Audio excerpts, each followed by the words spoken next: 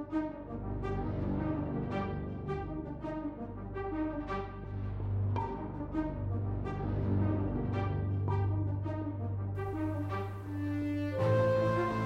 day to you, fair listener, and by the magic of technology, we're back for a third go round. We are back. Yes, we are the threequel. We've made it to the trilogy now. So is this it? Monkey See, Monkey Review cubed? Yes, it is. Yeah, a reference that will become clear later. So welcome to the third full Monkey See, Monkey Review podcast. So, sitting in his little piece of airspace, we have Mr. Christopher Commander. Welcome, sir. How are you? Hello, all. Welcome. I am very well. How art thou? I'm not too bad at all. Not too bad at all. And sitting across me on the other side of the interwebs is the Beauteous. Oh, I've used Beauteous before, but you're still Beauteous, so I'm keeping that in. Oh, thank you. Yeah, but I have a lockdown beard now, so... Very sexy lockdown beard. There we go. It's more Tom Hanks in Castaway. That's good. Ruggedly handsome. Well, but here we are. Talking at your ears about movies, because we like movies. We hope you like movies, and if you don't like movies, we hope you like us enough to keep listening. Yes, just rambling on. And today we have a themed episode. We do slightly, yes, because we're going big on the In Defence Of. More about that in a little while. But before we get into that, because that's going to take up the lion's share of the cast, what have you got to tell me about the films you've been seeing lately, Christopher? That's a very good question. I have been watching a couple of the new releases that have just popped up on streaming and on Blu-ray. Excellent. So the first thing that I watched last week was Fantasy Island. I would consider it a fantasy horror film. It is a soft reboot of the classic television show, which actually I should say it is the second reboot. I would say, because there was a reboot of the television show, I think in the early 90s or late 80s. The original TV show is brilliant. I watched it. Basically, the premise, for those of you who don't know, each episode revolved around a character or two who would get to Fantasy Island and be met by Mr. Rourke and Tattoo, and they would basically say, here is your fantasy, and you have to see it all the way through. Basically, every episode was a life lesson, or the character would grow from going through the stuff that they went through. Sometimes it would delve into comedy, sometimes it would delve into drama and mystery, and it kept the show alive because it was able to jump between genres depending on what the writers wanted their message to be. The film tries to do sort of the same thing, not as well, mainly because tonally it's hard to shift between so many different genres and keep a cohesive story going. Some of the more interesting elements of the film are the more heart-wrenching moments in it. I wouldn't say that they are cry-worthy or heart-wrenching in the sense of you come out distraught and wanting to rethink your life in a good way. It's not that great of a film. So the premise of this film is there are a group of people who are brought to the island on a plane. De plane. And for those of you who understand that reference, thank you very much. They've won a mystery contest, which isn't explored at all in the film, but you don't need to. You don't need to understand that. There's many questions brought up in this film. I assume that you can get my tone of my love or hatred for this film. Yeah, it's not effusive at the moment. No. That being said, I didn't hate the film. It was a film that I just let flow over me. There were a few moments in the film that made me upset because they were just so stupid, but that's beside the point. So they are brought to this island. They meet Mr. Rourke. How does old Michael Pena, who I'm a fan of, I think in the right roles, I think he's a really nice presence. But how does he compare to Ricardo Montalban from the? Which is it's a great name to say. How do I put this in? Because I like him too. He is very miscast in this film. The original Mr. Rourke has this ethereal presence to him where you don't know if there's a supernatural element to him. You don't know how he's connected to the island. The mystery is part of his charisma, and he's elegant to watch. This version of Mr. Rourke is a slave to the island, basically. His character, from start to finish, already has this less controlled version of Mr. Rourke, which if you get behind that is the choice that the film has made, right, his portrayal is more understanding. It's a hard thing to wrap your brain around because he is supposed to be the master of the island. From what you would think, he is the curator of the island. He's the creator of these fantasies that are going to happen. And to immediately be brought into his presence and see that he's not quite fully at one with what's going on, it creates a weird disjoint for the audience because you don't really get why he's acting the way he is. And the film deals a lot of those cards out to the audience. There's a lot of unexplained stuff which they like to keep close to their chest for the multiple twists in a very Blumhouse way. So yeah, there's your first start. It's a Blumhouse production, and we know that Blumhouse production has produced some of the most classic horror films of the last decade. Didn't they produce Get Out? They did, yeah. Well, this is a discussion we had in the last podcast. So they are very hit and miss. Jason Blum, he takes chances a lot on where the money goes, and that's fine. It's to be applauded. It is to be applauded. Not everything is going to stick, but then you get a Get Out or an Upgrade or a Paranormal Activity that do stick. So I guess that's what films like this are about. Is that taking that chance on a known property and reimagining it. But and I think that's one of my issues with this film is they took this chance on a known property and applied the very cliche horror stuff to it without much respect for the source material. They could have placed it in a completely different setting and it would have just been a film. It didn't have to kind of taint what Fantasy Island could have been. I think I'm more angry at the unused potential of what it could have been. Yeah. Because it could have been fantastic. So in terms of a recommendation for screening for streaming while you're in lockdown, I'm getting the feeling you're leaning towards a no. I would just say give it a miss. It's tough because I love Fantasy Island. I'm sure that there are people who just enjoy the film. And this, we talked about this last time, being too close to something that we enjoy. But I think just in terms of a film, it's not a great film. There's the rub.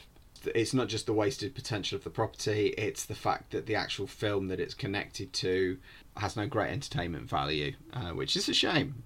We like to see the positivity in most things, but on this occasion, I think it was tough. It was very tough. Yeah. I tried. I went in open-minded. I really wanted to enjoy it because why wouldn't you? It's a great concept. Just a wasted opportunity.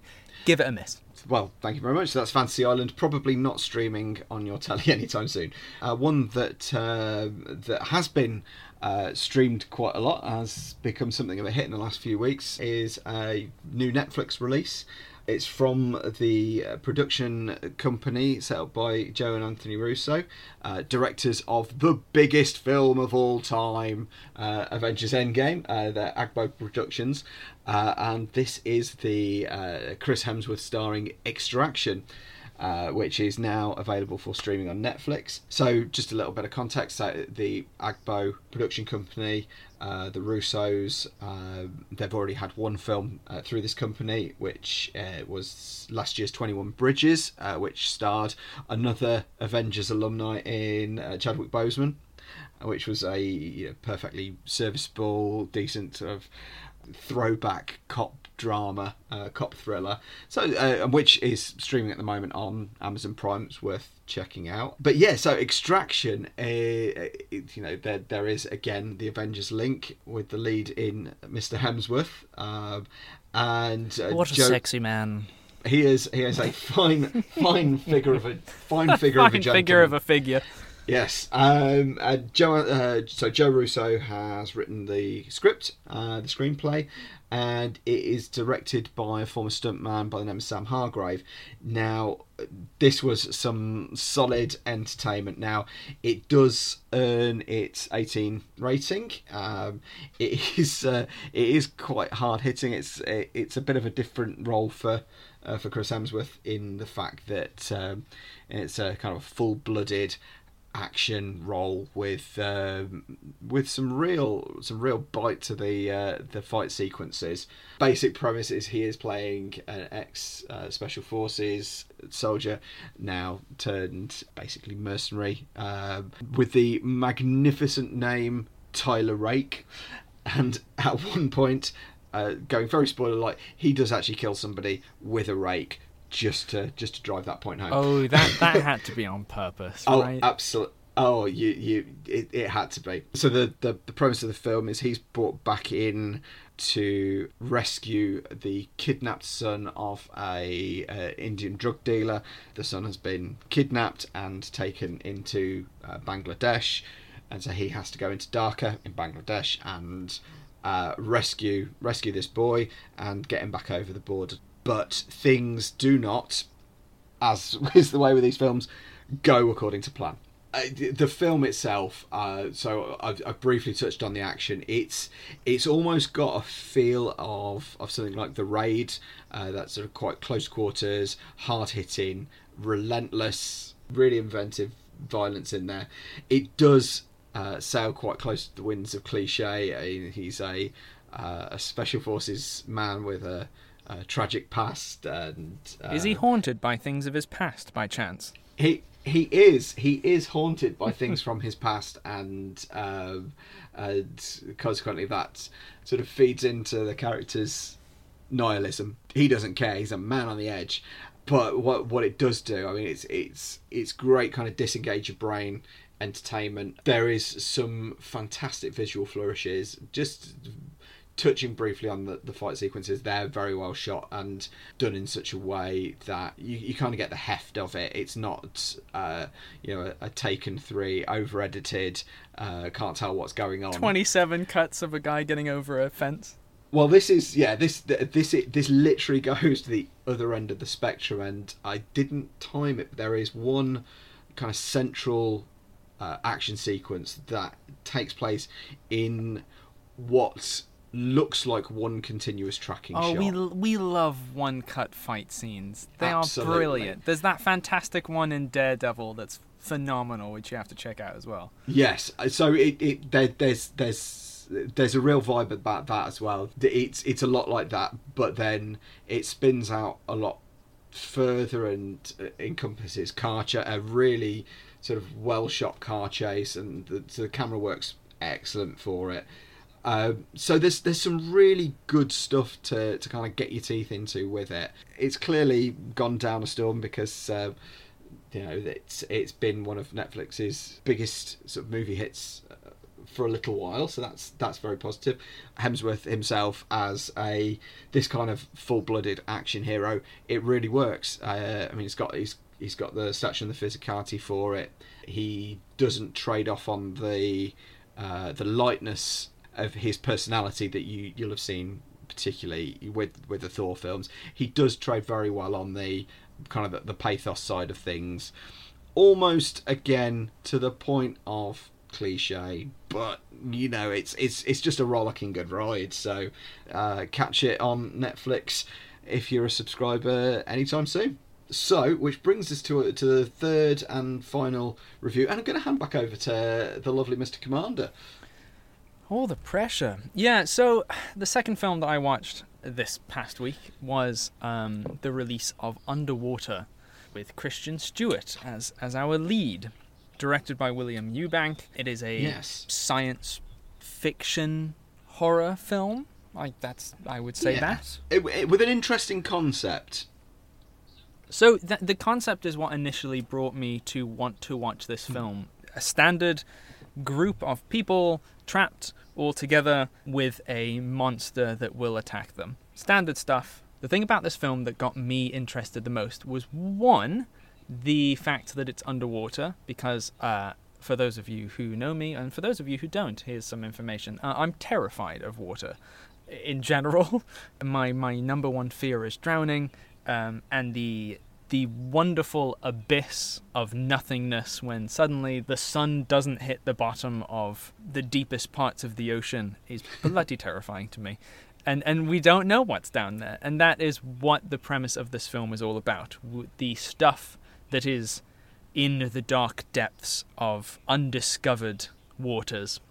The monster, I think I can say this, is either very heavily based on or is implied to be H.P. Lovecraft's Cthulhu. There is a mining company who has these little colonies underwater, and they are mining for something. You get into the very... you don't get into much, but you get into some details of, the mining corporation, their modus operandi is to find out what this creature is, but not obviously telling their employees.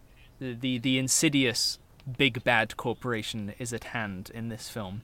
Led by Kristen Stewart, the film starts with Kristen Stewart brushing her teeth and giving us a voiceover of her current state of mind, and then it quickly evolves into a natural disaster film.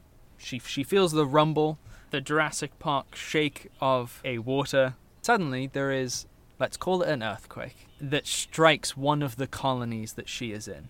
Immediately the pace picks up. You've gone from this voiceover, which you're starting to understand this character a little bit, and then immediately straight into disaster area, for those of you who love Hitchhikers. So they are now completely stranded underwater with a threat. It is a surface horror film that is quite entertaining. It has its merits. Now, that being said, this is Chris's skeptical hour. First of all, the effects were brilliant. They do this thing where they walk on the sea floor at one point, and my suspension of disbelief was always suspended. Because water is terrifying to me, and that side of the ocean scares the bejesus out of me, I at no point in this film felt the claustrophobic, scared tightness that I would get being underwater that far down. I was fully prepared to be terrified of the unknown, the darkness, the unknown creature, but it is very quickly ruined because the big bad Cthulhu, I'm going to call him Cthulhu even if he isn't, that's what he is in my brain, he sends little minion creatures, basically, to pick off the survivors. That changes the threat of the big baddie. Now it's not one big unknown creature that's doing this. There are little minion creatures that can be picked off if you do the right stuff, and it's not as terrifying to me. And that's what bugs me about this film. I was so prepared to be scared out of my wits because that's the ultimate horror for me. It may do that to other people. These are my thoughts. Take them with a pinch of salt. Maybe some salt water. If you want sort of a horror film that isn't going to challenge you intellectually or make you want to think, This is a pretty standard horror film with an interesting concept because it's underwater. And it feels almost a little bit, because as we've sort of touched upon in this, there is a reason for me saying this. This will create a link. I've heard that it's quite a derivative film, and that it riffs a lot on the classic sort of alien type horror.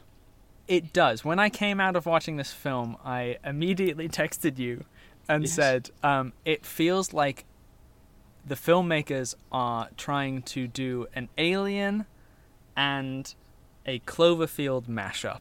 Yes. Is what it feels like this film tries to be. It kind of works on both of those levels. If you were to take those and combine them, you would kind of get this film. But because it is so derivative of both of those, it comes across as very unoriginal. Yeah. So not again, unusually for us, not a huge recommendation, but certainly an interesting. It seems fairly divided. I've looked at some reviews. It seems to be about half of the people like it and half of the people don't like it. Just as by way of a little tangent on this, it's interesting you talk about, because with your fear as the underwater. Yes. Where are you going? There. You'll see in a moment. There's just interesting that there's something that's kind of a fundamental fear for you, but then on film, it hasn't had the impact that maybe. Yes, you it doesn't quite translate that I hoped it would. No, because there are films that are claustrophobic and make me feel very uncomfortable, which have nothing to do with water. I just thought that this would have the quickest way to my terror glands, but it did not. Well, this is the thing, because claustrophobia is one of my big fears, and again, that is a shortcut to me. Even thinking about it makes my chest feel tight. So, if take a film like the Ryan Reynolds starring Buried. If you've ever had an opportunity to see I have not watched it. That's him. That's him in a coffin, right? Basically, yes. It's for about the 80 minutes runtime. It's him just confined to this coffin underground with a mobile phone with a battery that is running down, and it is one of the most claustrophobic, downbeat, really well made, really interesting concept. And again, it's one of those that it's again, it just that's just going to pause there. It's one of those films that just hits my fear dead on. That anything that has that that moment of claustrophobia, and my mental association with it automatically makes me start to feel quite stressed. So sure. So it's a shame that Underwater didn't have that effect. But I'm sure we can come back and do a longer discussion on those films that really tap into both of our primal fears. Oh yes, please. Yes. So look forward to that in a future Monkey Review podcast.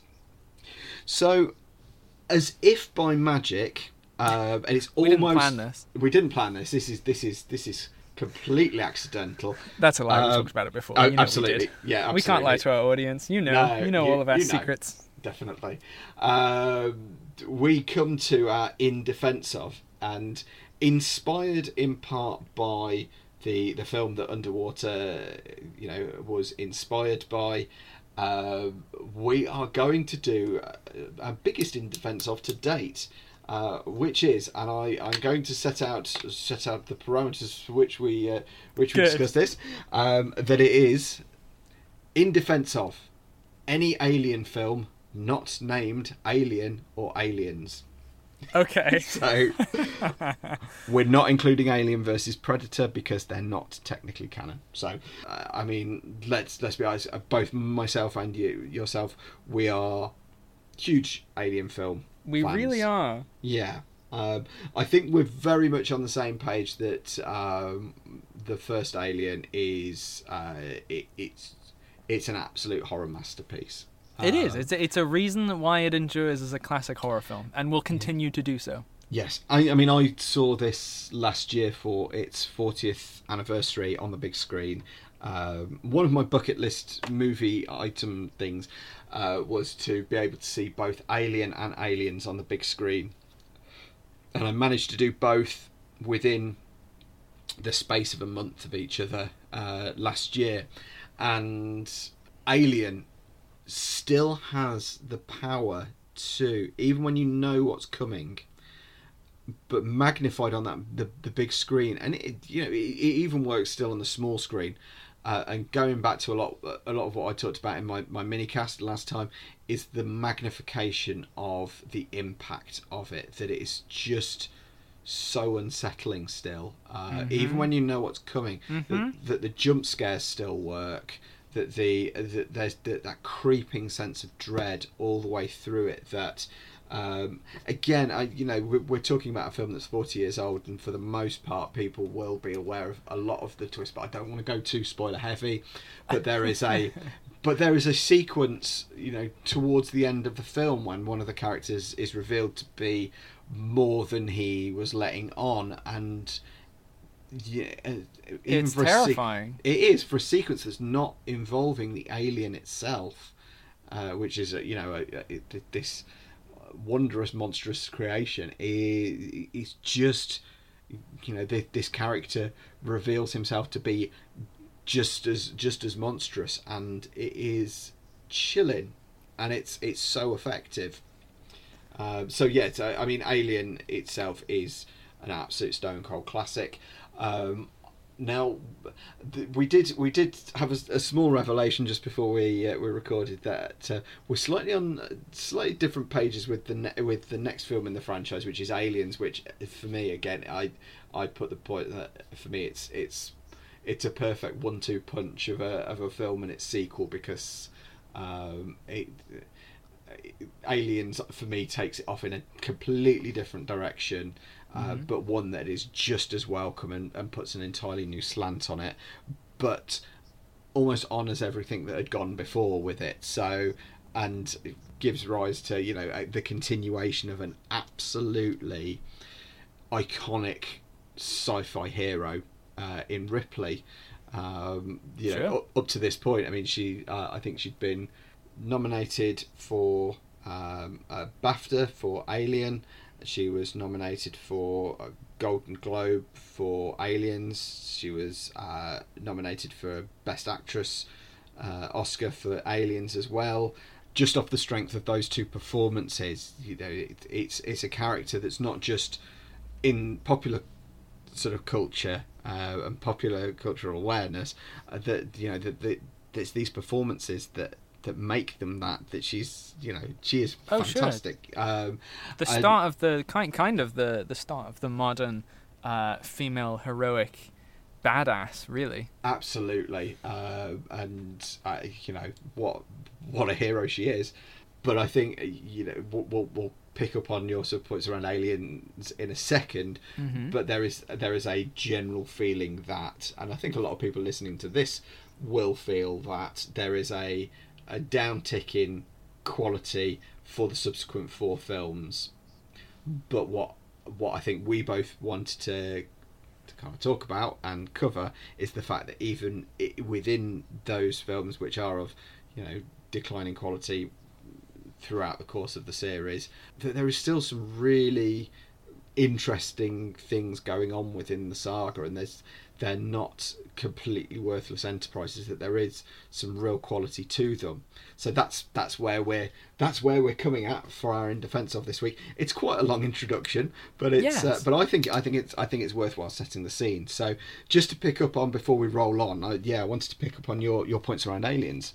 Yes, okay. Well, so some of the issues with Aliens, I do like Aliens. Just going to put that to start that as my thesis. Okay.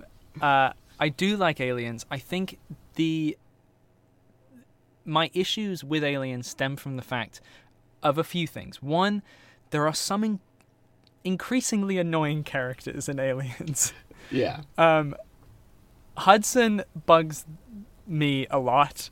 You see, I'm on the other side of that. Man. I have a soft spot. I've got a soft spot for Bill Paxton. I think that's totally fair. That's totally fair. God rest his soul. And that was the first film that I really became. That was probably the first film I saw him in. Yeah, I followed his career ever since, because he is irritating. Yes. But I've got a real soft spot for him, and he gets some of the best lines as well. He does. Yeah. He felt like a little bit of a gimmick. Yeah, I think because what you've got with Aliens is James Cameron translated the war film staples. Sure. And I think that's one of my other issues with it. Is it ticks all the boxes for mass market appeal. It really was buying into. And James Cameron, you can feel the Terminator presence in it. You can feel all those influences. And I think just in terms of, because I love Alien so much, we have this element of this war action film where suddenly there's a lot of aliens. There is a lot of aliens which can be killed fairly easily. Yes, and I think but I think what the film does, because the difference between Alien and Aliens is they were unarmed. They were having to use their wits. But there's something about Alien that I always thought it is more of. See, I empathize. Yeah. It is more of a ruthless really smart killing machine than the ones in Aliens. Yes, well, to an extent, but then you've got the atmosphere processing station sequence where there's this crew of highly trained Marines that get, apologies for any spoilers, but they do get torn into rather easily on the aliens' home turf, and I think and even though with the heavy firepower there, it makes them more easily dispatched. What the alien what it still shows is the relentlessness of the breed throughout, because they don't stop. And right, it's just that constant survival instinct. It is, and that's and I guess that's where the entertainment factor. Because I imagine 1986, a film like Aliens that's so classily made, that's kind of knocking on the series into a different kind of area. I can't imagine, leaving the Terminator influence aside, that there was anything else like that in the cinemas at that time that was this kind of science fiction action to that quality. And again, I think Alien as a horror film was quite revolutionary. I think Aliens as a war action sci-fi thriller is probably we probably feel a lot of the kind of reverberation as a result of that, because of the definitely. So and for me, it's an absolute I think it's an absolute stone cold classic. I mean, we can agree on the basics. We love Bishop, we love Newt. Absolutely. Yes. Which makes the beginning of Alien 3 all the more right. Okay. Yeah. So this is it. This is our transition now. So yes. So strap in, relax, turn on your cryo tubes. Your exits are nowhere, and in space no one can hear you scream. Yes. And get away from her, you bitch. Alien 3. Yes. David Fincher. First time directing David Fincher. First time directing a big old film. He has come out fairly frequently about his kind of disownment of his own film.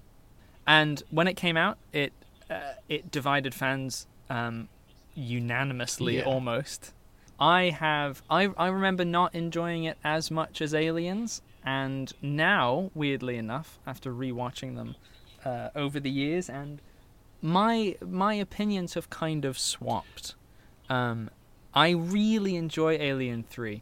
I understand that the tonal shift is difficult for a lot of people with the Alien franchise, because it is not the classic horror alien kind of action-y film, but it shifts into this kind of gothic horror. You've got candles everywhere. You've got basically these monks. The dialogue is phenomenal and really well delivered. We can skip over the issues with compositing a rod puppet alien into the film.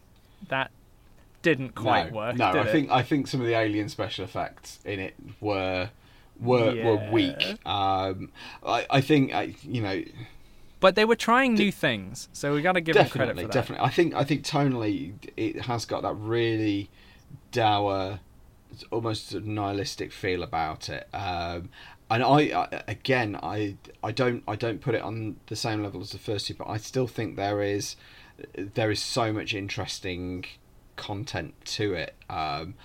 Leaving aside the killing off of the three characters in the first sequence, where the three fellow survivors from Aliens, I understand how that would put people off and would cause some consternation amongst fans, but I think generally as a horror film, it's really effective, and it's really interesting because I think Alien 3 has probably got one of the most interesting stories from concept to screen out of the whole series.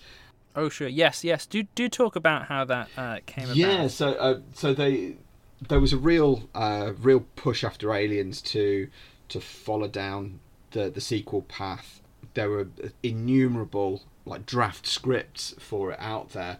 So some of the original plans were that they were going to go quite a lot more of a traditional route, and aliens on basically aliens on a space station, and the focus was going to be more around Hicks than Ripley.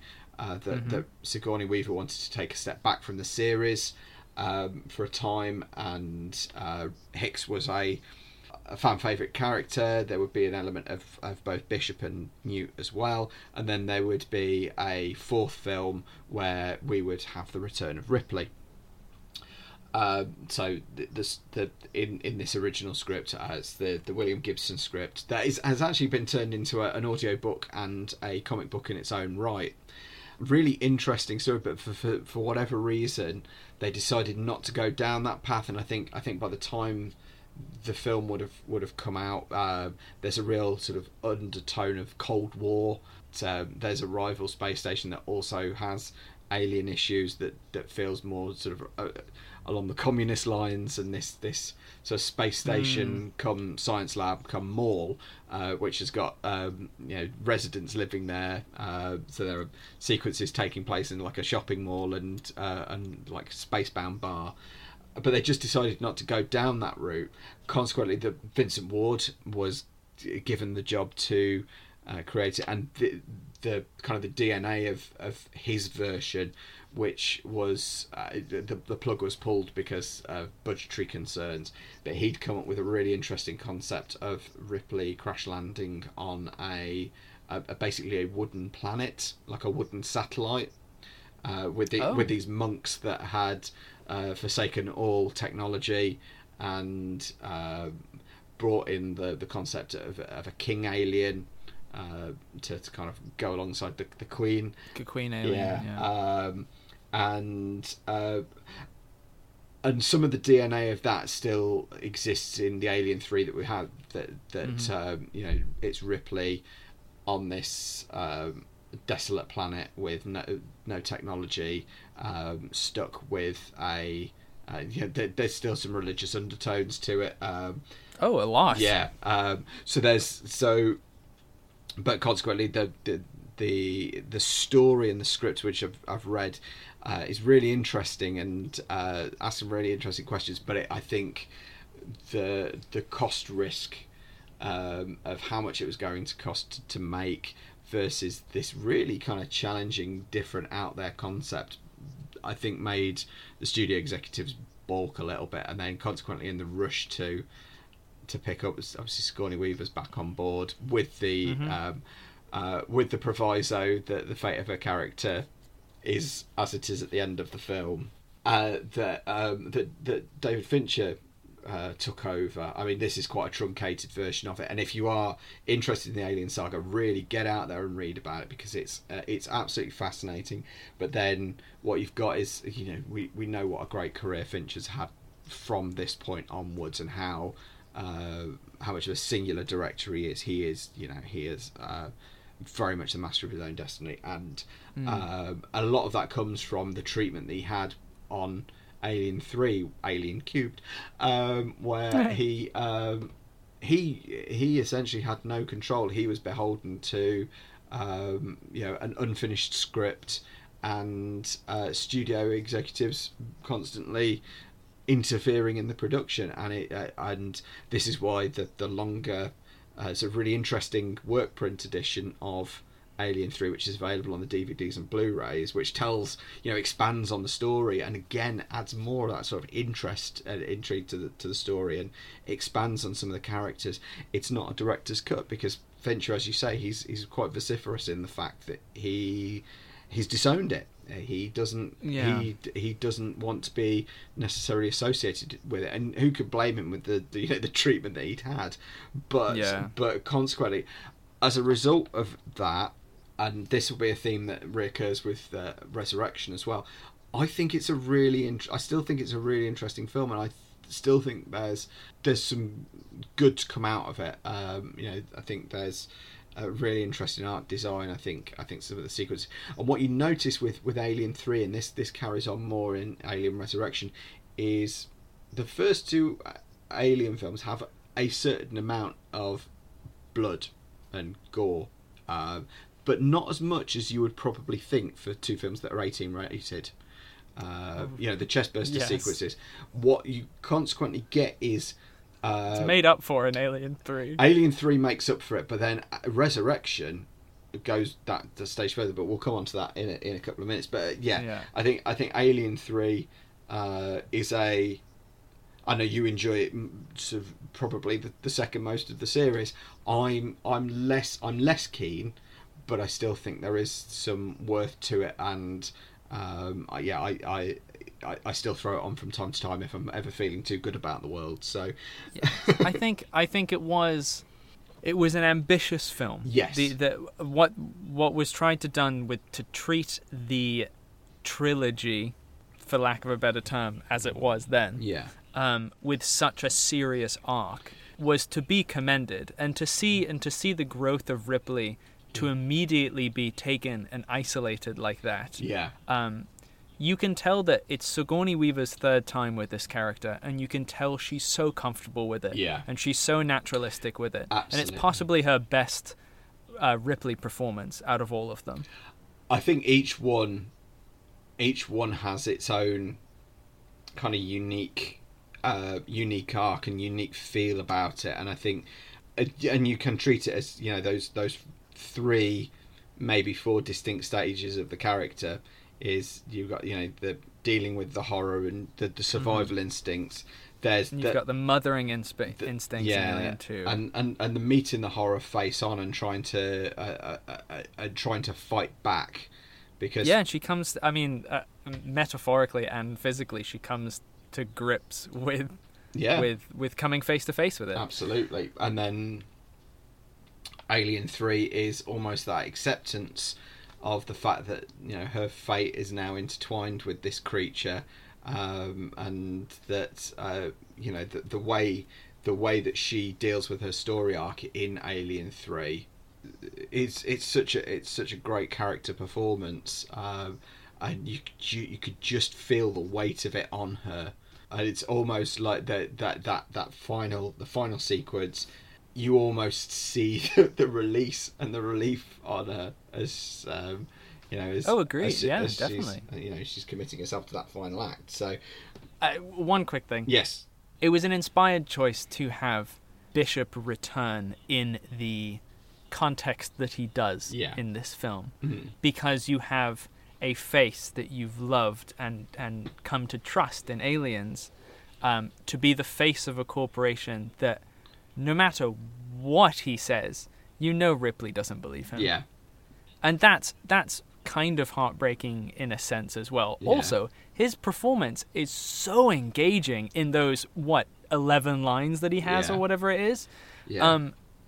The ending of Alien 3 is really lovely to watch. Yes. Yeah. Yes, I big up to Lance Henriksen, because great presence in the two films, and almost as if we're bringing everything back in full circle, that he has to put up with probably the worst scene for me in the whole series in terms of fear, where he has to squeeze himself into that little tunnel in Aliens, and wriggle his way to the satellite, and that whole sequence, it makes me want to hyperventilate. So fair play to the guy.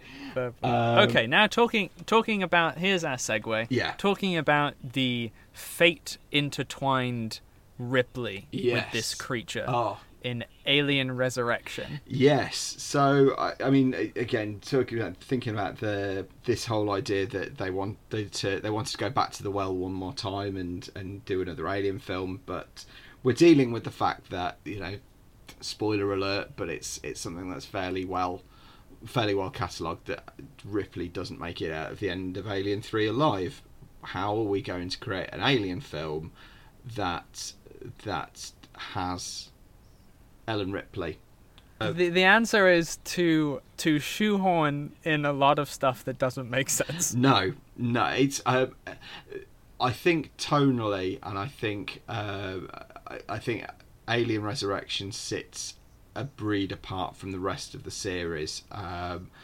This is the one that I've watched the most recently, and I've always maintained that Alien Resurrection as a film is good to a point, and then I can agree with that. It's written by Joss Whedon, as we all know and love, who have brought multiple beautiful people to our screen in one Avengery kind of way.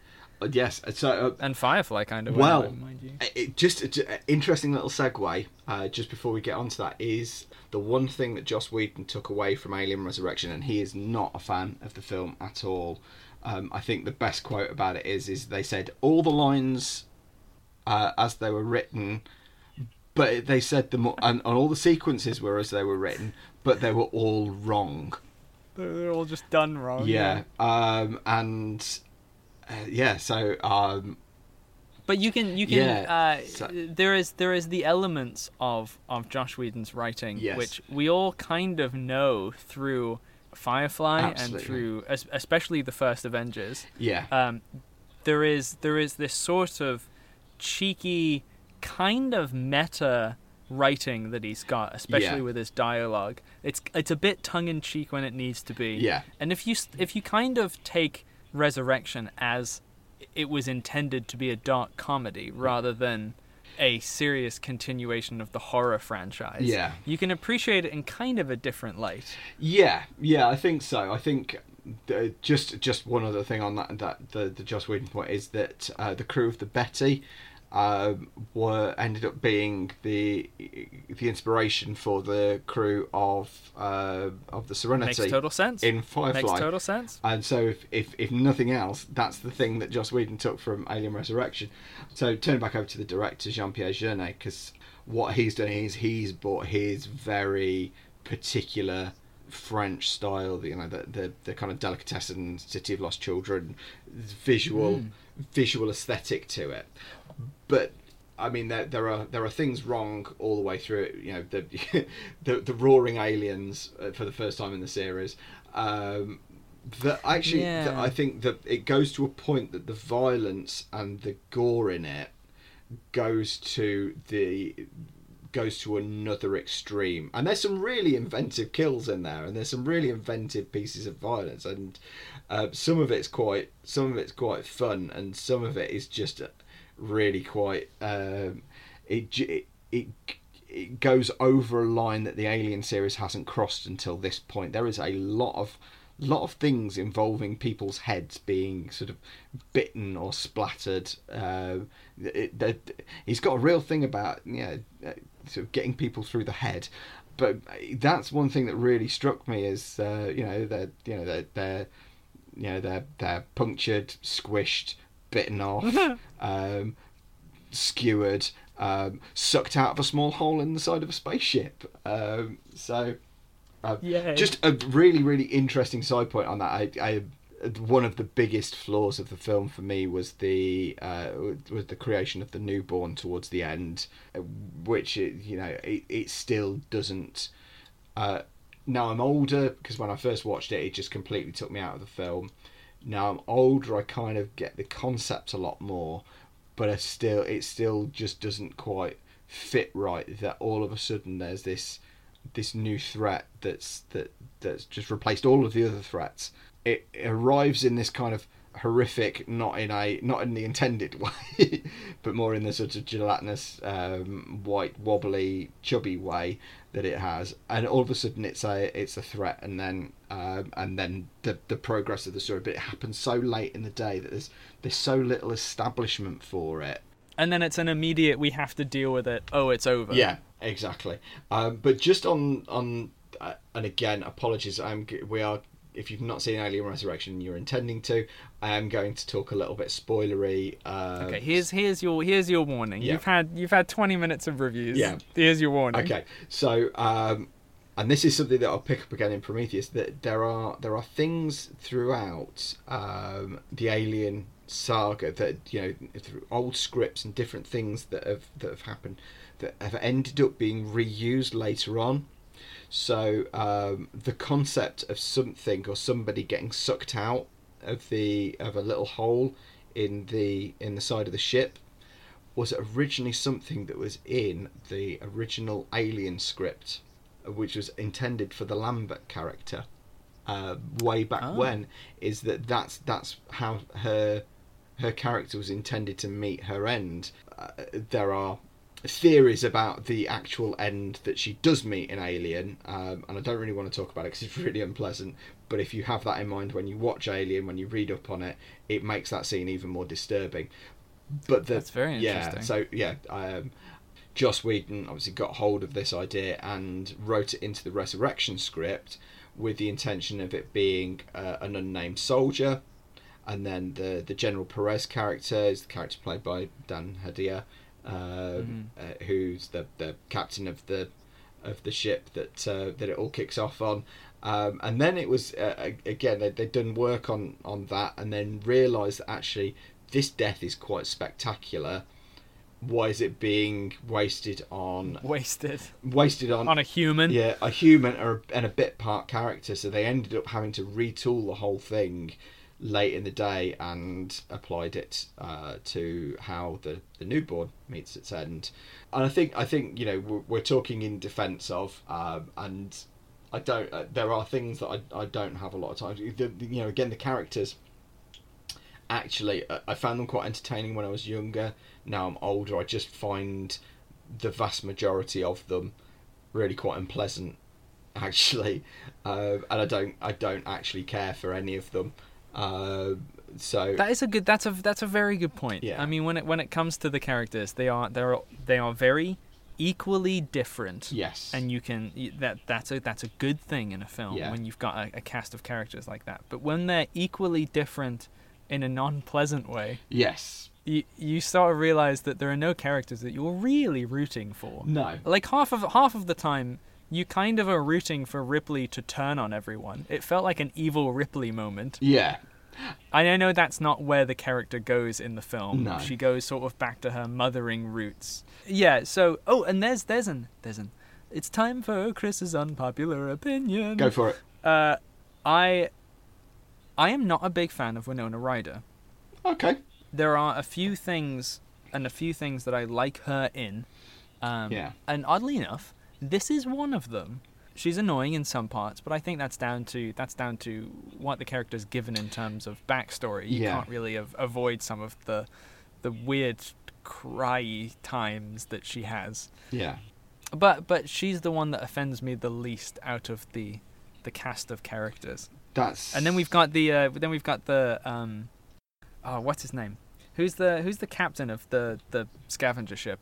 Oh, so it's Michael Wincott from Robin Hood, Prince of Thieves, and I can't remember what his character's name is. But he is about the only really likable character in it. His scene with the general, yes, let's call him, is quite fun to watch, and he's got that really good voice to listen to. Yes. Also, this is a really random side note, which I'll probably cut. But the general always reminded me of a certain actor, and I was like, if he needs to play Nixon. Has he ever played Nixon? I don't know. He has got. I need to know if that actor has played Nixon. Yeah. Anyway, continue. Yes. No. That's it's all good stuff. I'm not a big fan of the core character, the Winona Ryder character in it.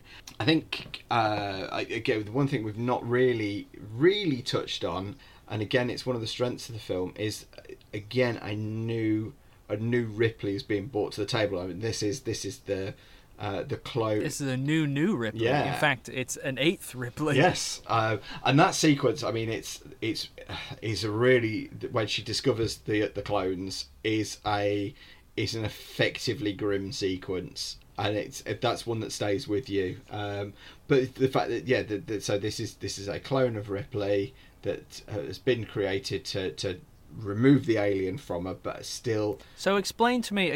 Here's where we get into me saying about shoehorning things to make a film. Explain to me. I understand the reason for Ripley in the other films, and I even kind of can forgive the reason to bring Ripley along in Aliens. Yeah. Which is a little bit of a shoehorn. Yeah. Since she's already told them the information they need to know. Yeah. Why do they need to clone Ripley?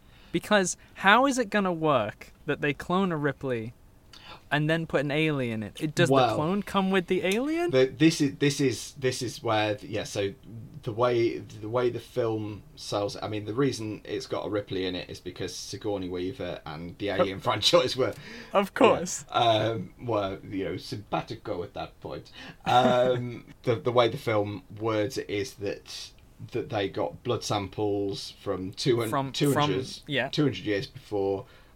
They got it from the salvage of the planet with the monks. The prison colony, yeah. So so they got the blood samples from there, and the clone attempts are they're attempting to clone Ripley as she was with Alien inside her, and that's where the failed ones come in. Is their failed attempts to clone Ripley and have an intact alien. So I just want to make it clear that their version of cloning in the Alien franchise also includes the alien. Yes, yeah. So this is okay. This is 1997 science fiction. Yeah. Yeah, I know. It's weird to nitpick science fiction because you just go, well, it's science fiction logic. Just suspend your disbelief. Hey, this is 1997. This is the same year that Nicolas Cage and John Travolta can swap faces. So, and the original concept with the clone was actually it was going to be Newt, not Ripley, that was cloned. Whoa, that's really curious, actually. It didn't get much further along. Then hey, this might be an idea. Yeah, I think it was written into an early draft of the script, but... So to get rid of Ripley completely? Yeah, if there was a chance that the film was looking like it was going to happen without Sigourney Weaver, I think that was a concept. So actually, we can talk about that just a little bit. Yeah. Was Sigourney Weaver adamant about? I mean, we know that she was adamant about not coming back because she wanted Alien 3 to be the definitive end of Ripley. Yeah. What were the reasons? The reason just is probably money, but were there reasons that Sigourney Weaver has talked about in terms of coming back for the fourth? Right, this is I'm going to put something in that we can cut in somewhere. So what we have is this Ripley that's got the heightened skills, almost like the alien DNA running through her, and there's that. One of the coolest bits in it is the basketball sequence where she first meets the crew of the Betty. Oh, it's so good. But you know what's funny? I know what you're going to say. Yes, I won't spoil it. I'll give you the... Thank you. I'll give you it because I know you love it too. Yeah.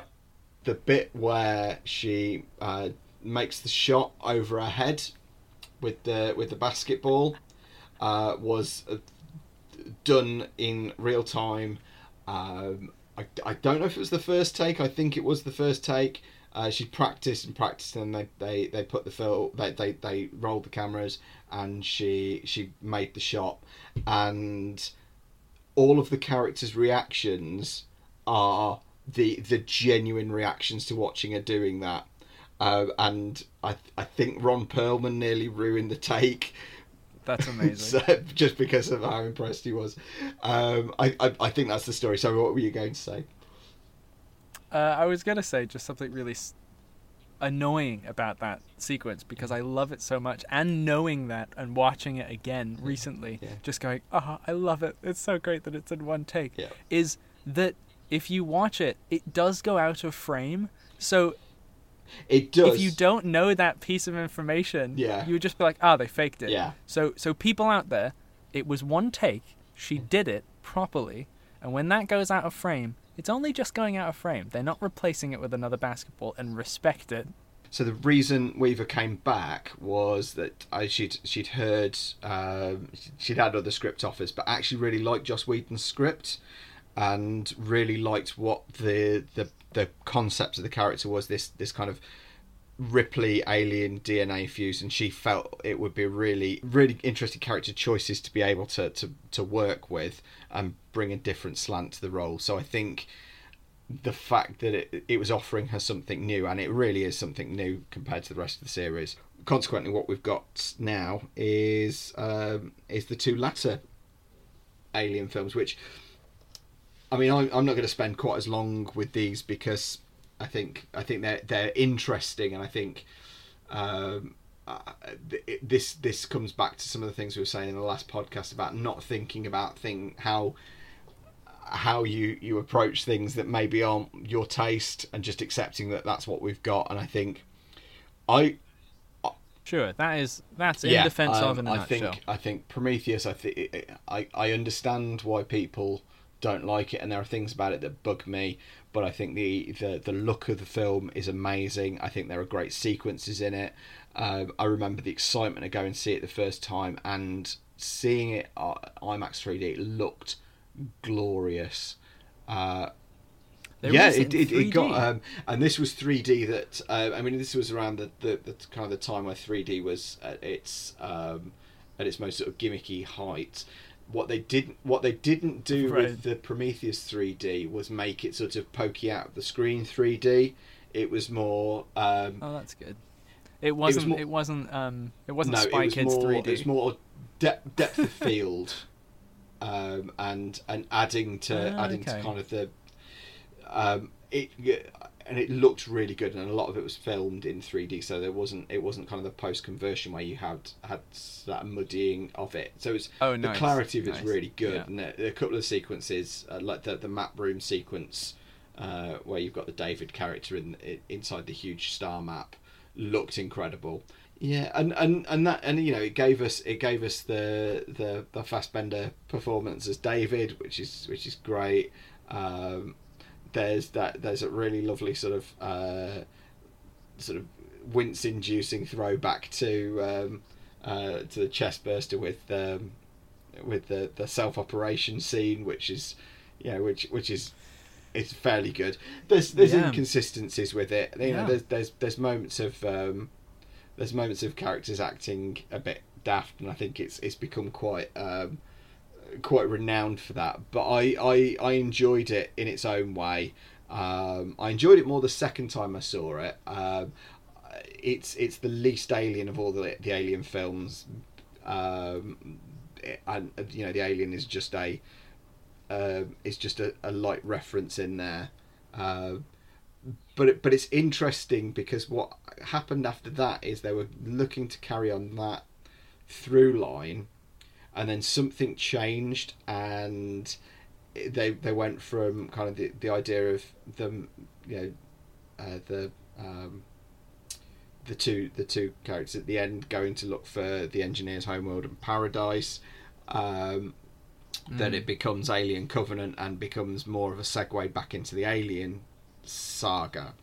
Yeah, because if you go back and you listen to some of Ridley Scott interviews, he's very adamant that the entire series arc was to be what came before, but I think it's fairly evident if you watch Prometheus that the through line was changed somewhere during production.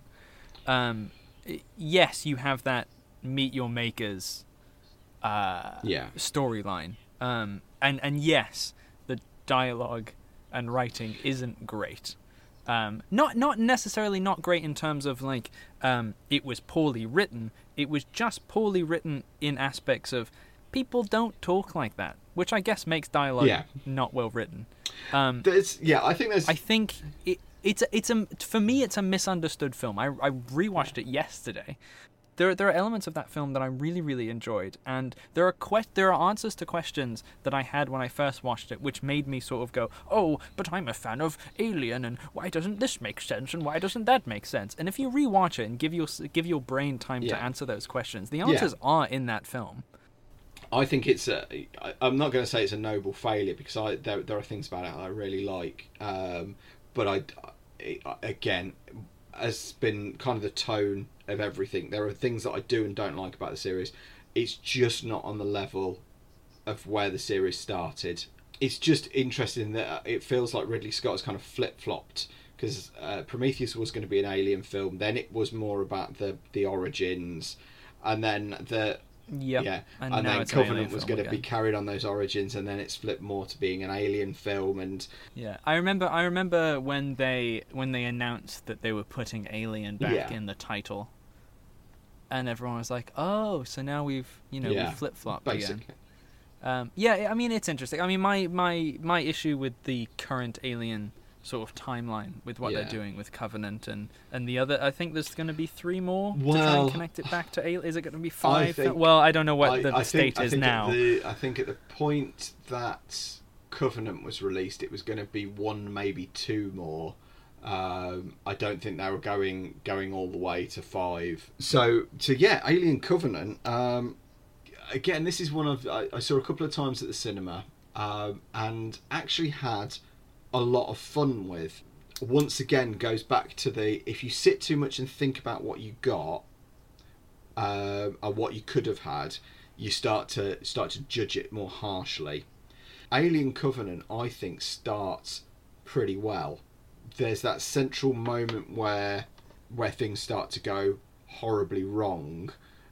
And I think that whole sequence, from the moment they kind of breathe in the spores, right up to kind of the end of that bit, and I'm gonna go spoiler alert, that was incredibly tense. And I thought really well done, and I thought the sort of build and development of that sequence was really well done. It's interesting. The one scene that I really enjoyed in Covenant was the scene when they are in the field and they are being attacked by the alien. That got me, and I saw it in 4D. Okay. Sat in the little chairs that moved, and in all the rain scenes, it would rain on us. Yeah. And I have to admit, apart from the fact that it was ruined by the people behind us who were just making fun of the film, we got our money back though, so it was fine. The immersive element of that, I've always thought the 4D stuff was a gimmick, because whenever I saw it, it is a gimmick, fine, it's a gimmick, but it works really well in the aspect of this film. Yeah. They would put cold air in us, so like when they land on the planet and it's raining and the trickling rain comes down, you can feel it on you and you feel uncomfortable and you felt sort of wet and grimy, and it worked so well. Yeah. So I'm slightly biased because I saw it in this very peculiar way. Yes, anyway, continue. I'm going off on a tangent. No, I thought it was a good tangent. I think it's a flawed, noble effort. I think that what happens to the Shaw character, that was quite impactful within it, from carrying over from Prometheus. What they've tried to do is, in trying to link it back to Alien, they've actually it feels like they've took themselves further away. It's a franchise that kind of suffers from its own love for itself. And when I watch Alien and Aliens, I don't think about the genesis of it that's come through Prometheus and Covenant. Sure. I just can't. The two things don't link up in my mind, but they're just two films that happen to have happened in the same universe. We can all agree that Ridley Scott is a wonderful world builder. Yes. That's what he does best. Yeah. And he's really great working on scripts that are really good. Yeah, the Martian, for example. Exactly that. I know I mention this film a lot, but I it's I just find it incredible fun, and there's a real, because that came after Prometheus. You look at some of the tech that he used, some of the helmet cam stuff and the visual style, and even some of the musical cues even link, and that kind of really crisp digital style. There feels like that filmmaker's DNA between Prometheus and The Martian, and the one has clearly informed the other. And another thing that's really interesting is that one thing that was storyboarded and designed for Prometheus is the fate of the Charlie character was going to be a lot different, and that in a sort of a more bloodthirsty, gory version of the script. The bit where him and Shaw end up having sex and she creates life, that in that sequence he had been infected, and there was going to be basically like a version of a chest burster during the sex scene, because it's something and that feels like something that's carried through in Covenant. is that Yes, having medical shelved bay. it. Yeah, so it's in the trailer. Not going to talk too much more about it, but but the fact that again, there are all these concepts that you know have been brought up and thought about throughout the series that actually they do get used, and you know they're part of that overall DNA. I just want to make this one little point before we kind of wrap up. Yes. I think one of the things that bugs me the most about Prometheus and Alien Covenant is what a lot of modern sci-fi films suffer from is the idea of sci-fi tech becoming not even a MacGuffin, just the idea that it is so advanced, and especially when they're movies that are considered now definitely prequels to Alien. Yeah. The thing about Alien's tech was that it was so grounded in, 70s and 80s actual technology that was around. But now we have, projection screens and floaty things. And it feels like it's not as grounded, and I can't relate to it as much. No. I don't know if this is something that I've kind of thought of, or whether it's something I've read as a concept, but it works. Is if you consider that like the Nostromo as like a rig, a low tech rig. Yeah, they're truckers really. Yeah, and then you consider the Prometheus owned by this obscenely wealthy businessman. The Weyland Corpse. Yeah, it's basically like fine. a swish swanky office block. That being said, I don't buy it. That being said, I totally agree with what you say that we're going from that. It should have felt like there was a little bit more of that more grounded old style tech. You're making an early 2010s movie. For a modern audience, that things are going to look a little bit swish, and I don't know if it was well considered, or if that was a purposeful design choice, or they've just gone, this is what it's going to look like, and haven't really given it much thought. It's inconsistent though, and I agree with you totally. I think it's weirdly inconsistent because especially you're connecting it back to the colloquial space jockeys and their ship. And the Geiger elements of that. Yeah. And then we've got, people touching the air and things happening on a screen. They feel so devoid from one another. Yeah. And I came out of the theater quite enjoying it. I didn't. Yeah. I was not offended by it in any way. I just, in some levels, I enjoyed it a bit more than Prometheus. Just in terms of characters, I enjoyed following the characters more. Yeah, there were more likable characters in Covenant than there was in Prometheus. I think I just feel, to a certain degree. Yeah, I just feel at certain points where the Alien franchise is at the moment is they do a lot of giving the audience little hints here and there of, hey, look, we have a message for you. It's kind of hidden. If you're smart, you can get the message. But look, we are being smart because we have hidden this message. The meaning becomes hollow to me if your plot and subtext is all based in mystery and here's some mythology that you have to be smart and have to look up and research and everything, when you could just tell a good story, which is when it comes down to it, Alien is a good story. Alien is a great story, grounded. It's really efficient as well. It's not as long a film as you'd think, and Alien's the same. Is just a straight up that's fair action. What Prometheus and Covenant appear to be getting themselves bogged down with is that mythology and philosophy, and that whole the whole idea of sort of man and gods, creation. I think some of it's quite interesting. I think I am not opposed to smart films. I love films that make me think.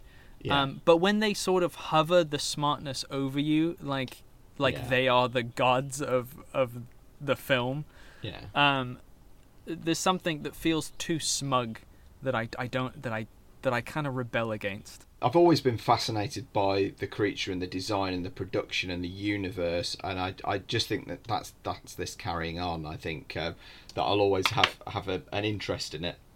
I agree. So, everyone, go and watch the Alien film. You watch them all. They all have their merits, which is what we're talking about here. Watch them all. They're great.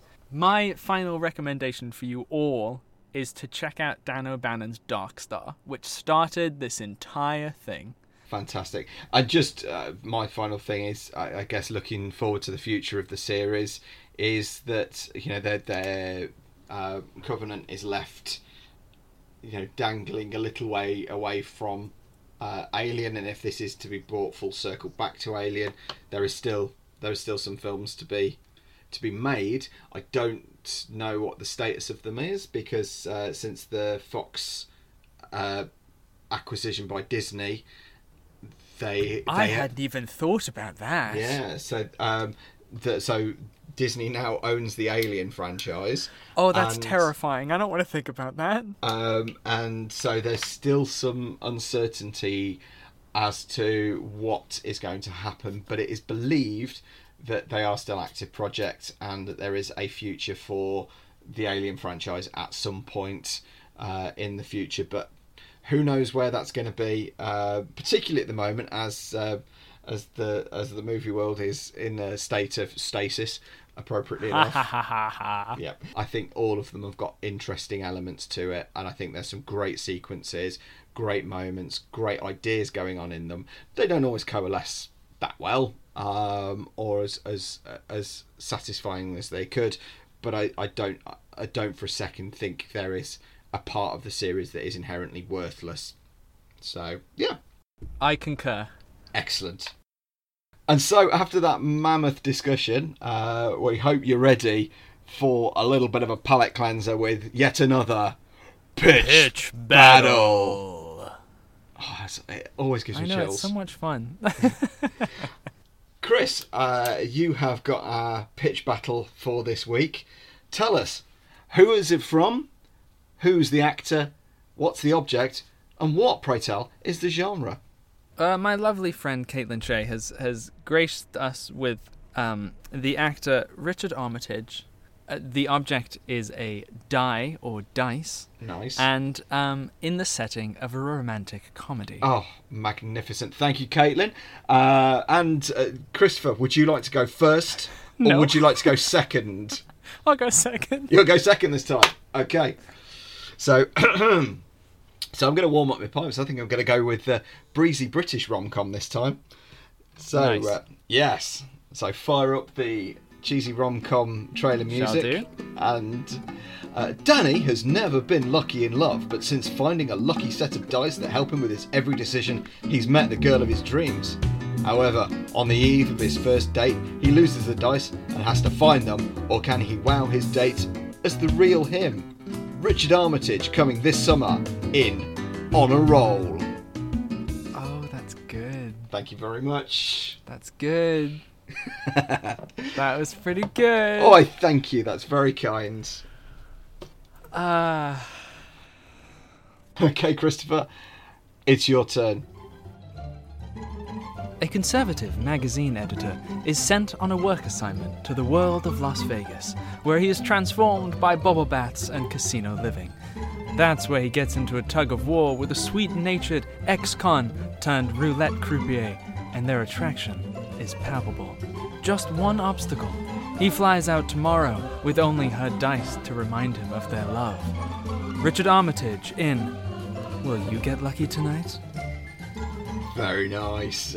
I like that. Well, as always, do tell us who you thought won the pitch battle. I think that was a close one today.